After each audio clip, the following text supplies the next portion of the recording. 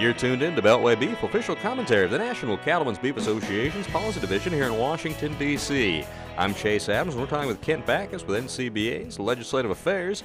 And Kent, the final numbers aren't in yet, but it is certain that we're going to have another record year for beef exports in 2014.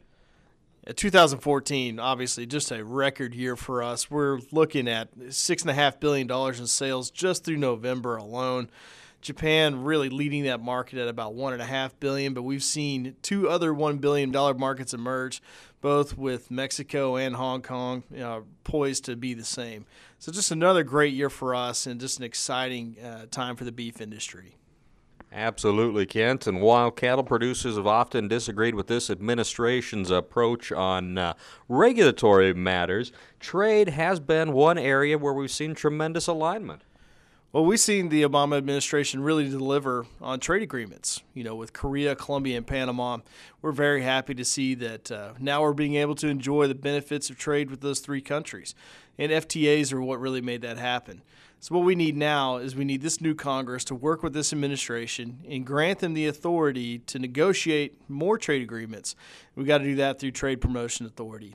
It's very important that Congress take that up immediately and give our negotiators the legitimacy that they need to go out and work these deals with other countries with the assurance that when they come back that they'll get a straight up or down vote from Congress in a very short time.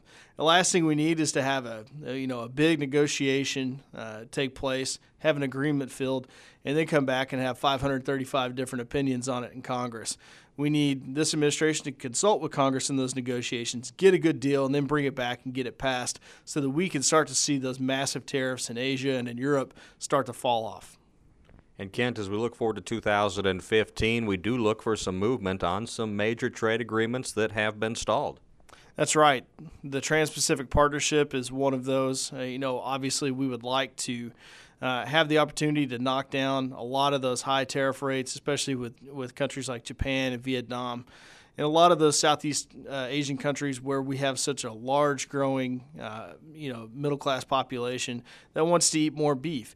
We need TPP, and in order to get that, we're going to need Trade Promotion Authority. At the same time, we want our negotiators to work out a lot of these differences we have with Europe. And we're highly restricted to what we can sell in the European market right now. Most of that is not based on sound science. We need free trade agreements. We need to use that leverage and give our negotiators the authority they need to be able to come back, take down those barriers, and let us sell more beef to European consumers.